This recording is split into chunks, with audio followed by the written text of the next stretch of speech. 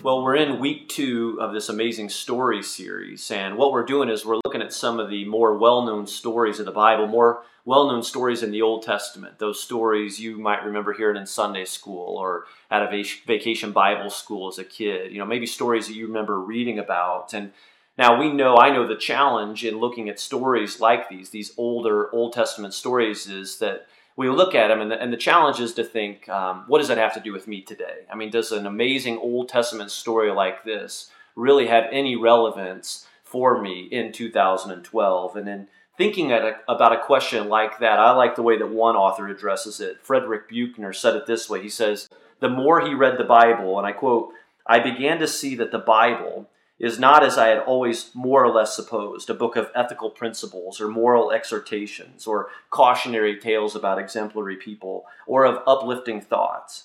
It's a book with a plot that can be readily stated. God makes the world in love, and for one reason or another, the world chooses to reject God. God will not reject the world, but continues in his mysterious ways and relentless pursuit of it to the end of time. The biblical past," he says, "not only illumines the present, but becomes a part of the present. And until you read the story of Adam and Eve, Abraham and Sarah, David and Bathsheba as your own story, you have not read it." Well, today the amazing story that I want to look at with you centers around the life of a guy by the name of Abraham. And if you have your Bible and you want to turn there, Abraham's story really begins towards the end of Genesis chapter 11, right at the beginning of Genesis chapter 12. And as you're turning there, let me just kind of bring you up to speed on what has happened in Genesis up to this point, beginning in Genesis chapter 12.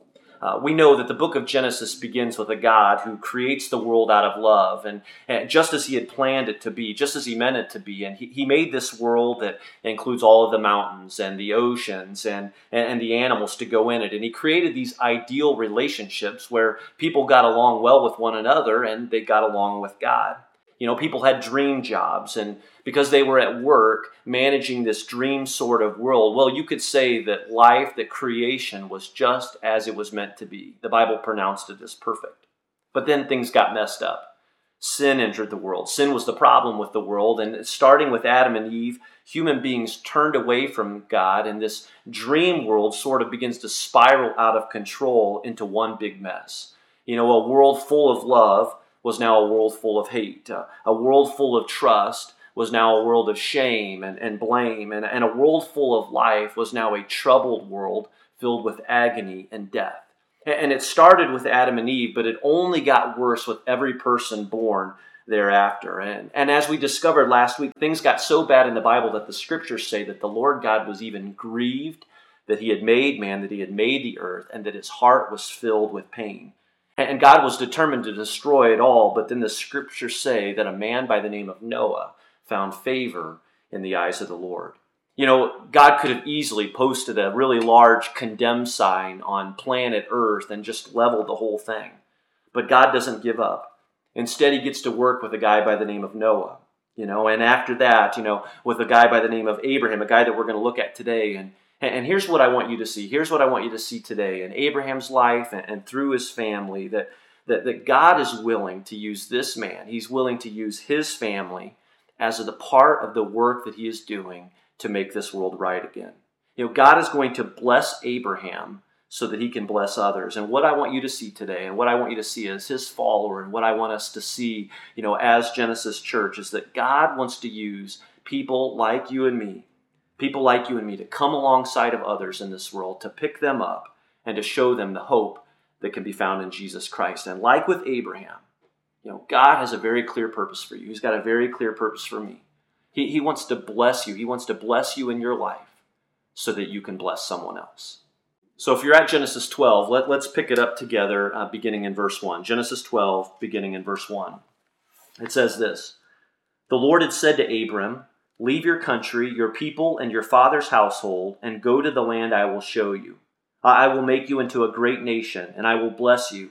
I will make your name great, and you will be a blessing. I will bless those who bless you, and whoever curses you, I will curse. And all peoples on earth will be blessed through you.'" Now see, God starts with a single command to Abraham. He says, leave. He says, Abraham, I want you to leave your country and to go to this new place. I want you to leave your home. I want you to leave your father's household. God tells Abraham to leave everything that is safe and everything that's familiar to him. And this is what's really interesting when you think about what God is asking him to do. God says leave. He basically says, Abraham, you're being relocated. But he doesn't say where. He just says, I want you to go. Go to the land that I will show you. I mean, it seems a little vague, doesn't it? I mean, how many of you have ever moved before? You know, you've ever been relocated or gone to a new place, a new home. And I mean, for how many of you did you always know where you were going? I'm going to guess that for most of us, that was the case. I remember when Jenny and I were moving from Michigan to Louisville, I had been interviewing at a church in Louisville and made a couple of trips to Louisville without Jenny. In fact, the church offered me the position before Jenny had ever even had a chance to visit the city. And well, we accepted. And so, I remember our first trip down together was really to search for a house. And again, Jenny had never been to Louisville before. Neither of us had ever grown up in a city. And so as we pulled into Louisville and as we're driving up and down these busy streets, I remember this Indiana girl, looking at me with their big eyes saying, this city is a lot bigger, than I thought it was going to be, that I ever imagined. Now imagine, if you would, the conversation between Abraham and his wife Sarah. God says to Abraham, I want you to leave your country and to go to this new land that I will show you. And Abraham goes to Sarah and says, hey, we're moving. You need to start packing. I'm getting relocated. And, maybe she responded, well, okay, that's great. Where are we going? And Abraham's like, well, I don't know. God just told us that he would show us along the way. I mean, it has to be the first recorded trip in all of human history where the wife is like, where in the world are we? And the husband's like, God only knows. I have no idea. But here's a little backstory on Abraham, and this is interesting. And this makes it even more interesting when you think about Abraham and Sarah. Abraham's not some hippie, with nothing to lose. It's not like they're packing up the Volkswagen van and going off for this new trip and this new adventure together. I mean, as we see in Genesis 12:5, Abraham's done pretty well for himself. Look at this verse. Verse 5 says, he took his wife Sarah, his nephew Lot, all the possessions they had accumulated, and the people they had acquired in Haran, and they set out for the land of Canaan, and they arrived there. Abraham was wealthy. I mean, this guy had done pretty well for him in business. He's accumulated a number of possessions. He's got a whole posse of servants. But in spite of all of these things, God sends Abraham and Sarah off on this amazing sort of a race to a place called Canaan, where they will own no land, have no networks, no connections with anyone. This will be a new beginning for them. I mean, this move had financial, vocational, and cultural implications. I mean, any reasonable friend or family member would have said, what are you doing? I mean, why are you giving all of this up? Why are you even putting your family in great danger? But God promised. God made a promise. He promised that he would make Abraham into a great nation. And what he has in store for Abraham, I mean, is beyond anything Abraham could imagine or even think about accomplishing on his own. And the essence of God's promise, it comes out in a single word. We see it in verses 1-3, and we looked at those verses just a moment ago, but let's look at them again. It says, God says, leave your country, your people, and your father's household, and go to the land I will show you. Now hear this. I will make you into a great nation, and I will bless you. I will make your name great, and you will be a blessing. I will bless those who bless you, and whoever curses you, I will curse. And all peoples on earth will be blessed through you. You see the word? I mean, you probably heard it in my inflection too. I mean, it's there 5 times. And anytime a word like that is repeated over and over again, especially in a short passage of Scripture, you know that it's a big deal. I mean, what's the word? It's the word bless. God says, Abraham, I'm going to bless you. I'm going to make you into a great nation. And so God tells Abraham and Sarah that he's going to bless them. He's going to make them into this great nation, and that through them, that is through Abraham and Sarah, he is going to bless the entire world. Now, notice how he chose Abraham for the sake of everyone else. God loved the world so much that at this point in history, he blessed Abraham so that the entire world could be blessed through him. And we see this confirmed in the New Testament too. Many years later in Galatians chapter 3, verse 8, when it's written, God proclaimed this good news to Abraham long ago when he said, all nations will be blessed through you. And with this blessing, I just want you to see that God is continuing to work. He is putting this messed up world back together. And he's using Abraham. He's using his family. He's blessing Abraham so that Abraham can be a blessing to others. Now, this blessing had to be appealing to Abraham and Sarah because at the end of Genesis 11, it says that he and Sarah were childless. And nation doesn't mean country. It means kids. It means big family. It means a really large community. And so God is saying that Abraham is going to have a family, but for Abraham and Sarah to receive God's blessing, it's just real interesting to see that they have to act on it first. I mean, he has to go first where God says to go. Now, when God makes this promise of a family to Abraham, this family, this nation, well, you need to know that Abraham was 75 years old. He doesn't have a son. I mean, he's 75, and I'm pretty sure there's no little blue pill to be purchased at Walgreens. Sarah's 65. And so if you imagine the moving conversation being pretty awkward, I mean, imagine this one, honey, you in the mood tonight? God says we're going to have a baby. And that brings us to Genesis chapter 12, verse 4. God says, leave. He says, Abraham, I want you to go. And really, and this is fascinating, the whole story of the Old Testament and even everything in the New Testament hinges on one single amazing verse here in verse 4. Genesis 12:4 says this, God says go, and verse 4 says, so Abram left. He went. I mean, he was 75 years old. He's enjoying this comfortable, well-established lifestyle. God says go, and in faith, Abraham left. I mean, he was willing to gamble everything for the blessings of God and the great purpose that he had for his life. And there's a great story. There's a great lesson in there for you and me too that, Abraham's story and even his actions, remind us that real faith isn't limited to what you believe. Real faith is expressed in our actions. It's as we go and we live it out, as we're willing to do all and as we're willing to risk for God. I mean, it's the action part that is so important. And for Abe, that meant moving to this unknown place that we know as Canaan today. Now, read through the Bible, one amazing story over and over again. I mean, you're going to see on how so many occasions God pronounces a blessing, but then he requires the faith to come in behind it. It's that step of faith. Those blessings don't unfold until someone is willing to take the first step. Kind of reminds me of a time I was speaking at a retreat in southern Indiana around the Brown County area, and it was the fall, and so it's not swimming weather, and a few of us had climbed this tower to the top of this zip line, and the zip line extended out about 20, 30 feet in the air over this lake and into the woods on the other side. Now, there was no one there to instruct us, no one there to show us how to do it, and again, it's not swimming weather, and so someone dared me to grab a hold of the zip line and to ride it to the other side. Now, you need to know I'm not a big dare sort of a person. I mean, if you dare me to do something, I'm probably not going to do it. But in this case, something came over me and, I grabbed the hold of this zip line and I took that giant first step and jumped off of this platform and went flying across this lake. And it wasn't until about 3/4 across the lake that I began to think, I wonder how this is going to end. What's going to be on the other side as I go into the woods? I saw this really large tree coming, but thankfully there was just enough grass to jump off and to come to an end. And it was just a really pretty cool ride. It was a pretty great thrill. But I'd have missed out on that opportunity if I wasn't willing to take that giant step, if I wasn't willing to take that leap. And you know what? Some of you here even today, you're missing out on some of God's greatest work, some of greatest blessings for your life for one simple reason. You're not willing to take the step.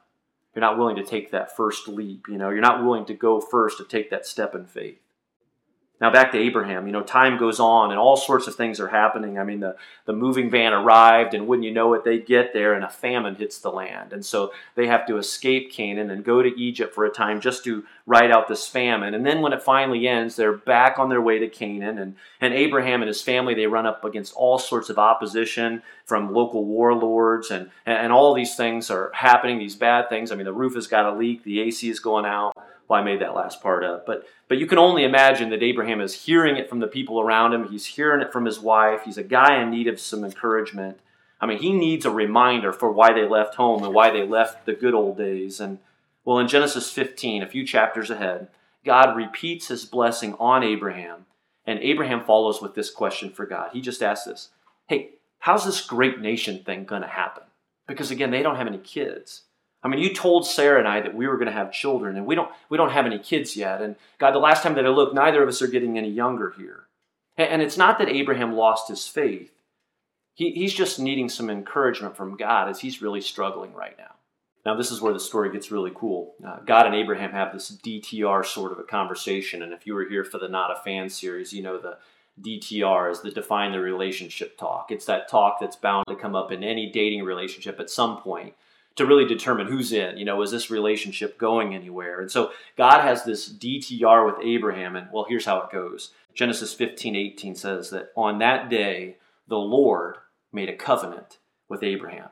Now, if you remember from a couple of weeks ago, we defined a covenant as a totally unending, binding relationship. It's the deepest form of commitment or promise that two people can enter into. And in Abraham's day, when people made a covenant, there would be a ceremony that would follow. And I know this is going to sound sort of strange, and if anyone here today is in PETA, you're probably going to be tempted to leave the room, but just hang with me if you would.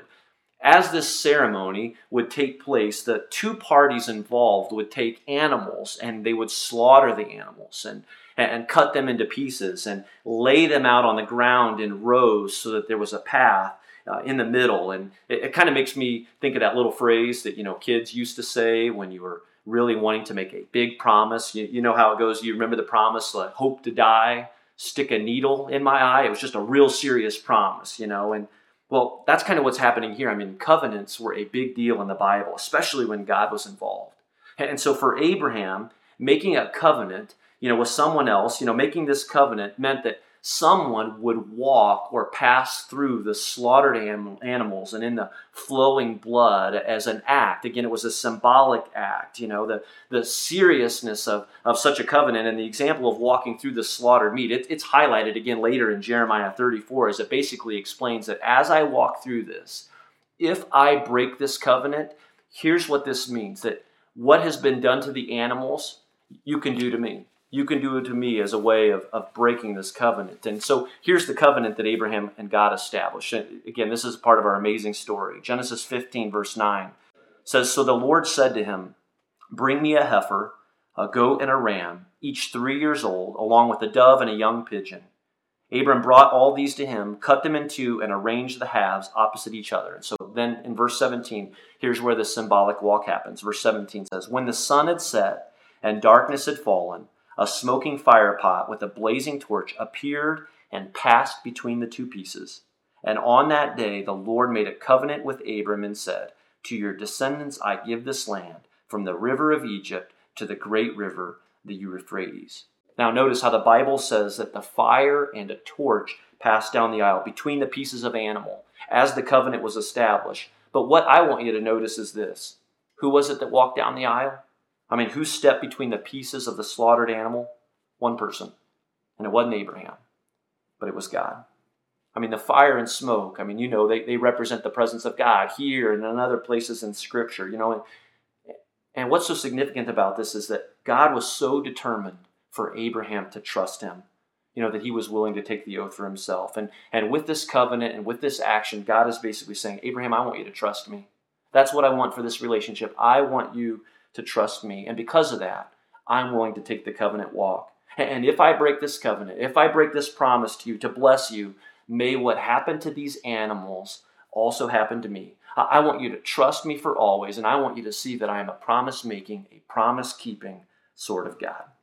Again, this is a great story, and the significance of the covenant, it goes all the way back to Genesis 12, where we looked at just, that God says, leave, go. He says, I will bless you. And then this is the key part.